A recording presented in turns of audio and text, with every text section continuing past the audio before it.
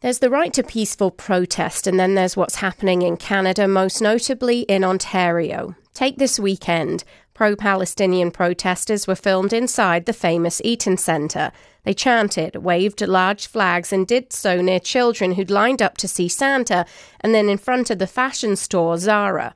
One Moment film shows a protester wearing a dark mask in a back and forth with an unnamed person where the protester can be heard saying, "I'll lay you out on the floor," and that they'll put someone 6 feet deep.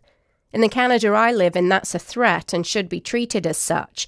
Imagine what those children and their families felt, the staff at the clothing store. People won't listen to any protest when the message is aggressive. It achieves nothing.